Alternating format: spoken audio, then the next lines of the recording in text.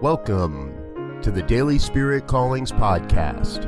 I'm your host, Robert Brzezinski, and I invite you to join me every day as we explore an affirmation, inspiration, and call to action for your life this day.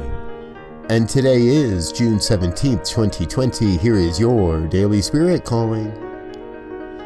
Despite any appearances to the contrary, I know there is something greater, more magnificent, more expansive than I can imagine, coming forth as my life. Sometimes life throws you a curveball. Things aren't as they seem.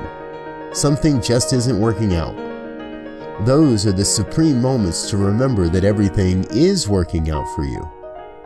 Ernest Holmes wrote, "To desert the truth in the hour of need is to prove that you do not know the truth." Don't buy into the appearances. Always turn and affirm the divine truth of your magnificence.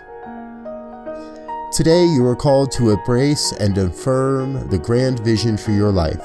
Stand courageous, knowing all your good is lining up in service to your life.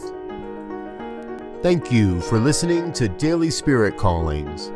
If you found value in this program, please share it with your friends. Learn more about Spirit Evolving Ministries at spiritevolving.com. Until next time, peace and blessings. Go forth and prosper.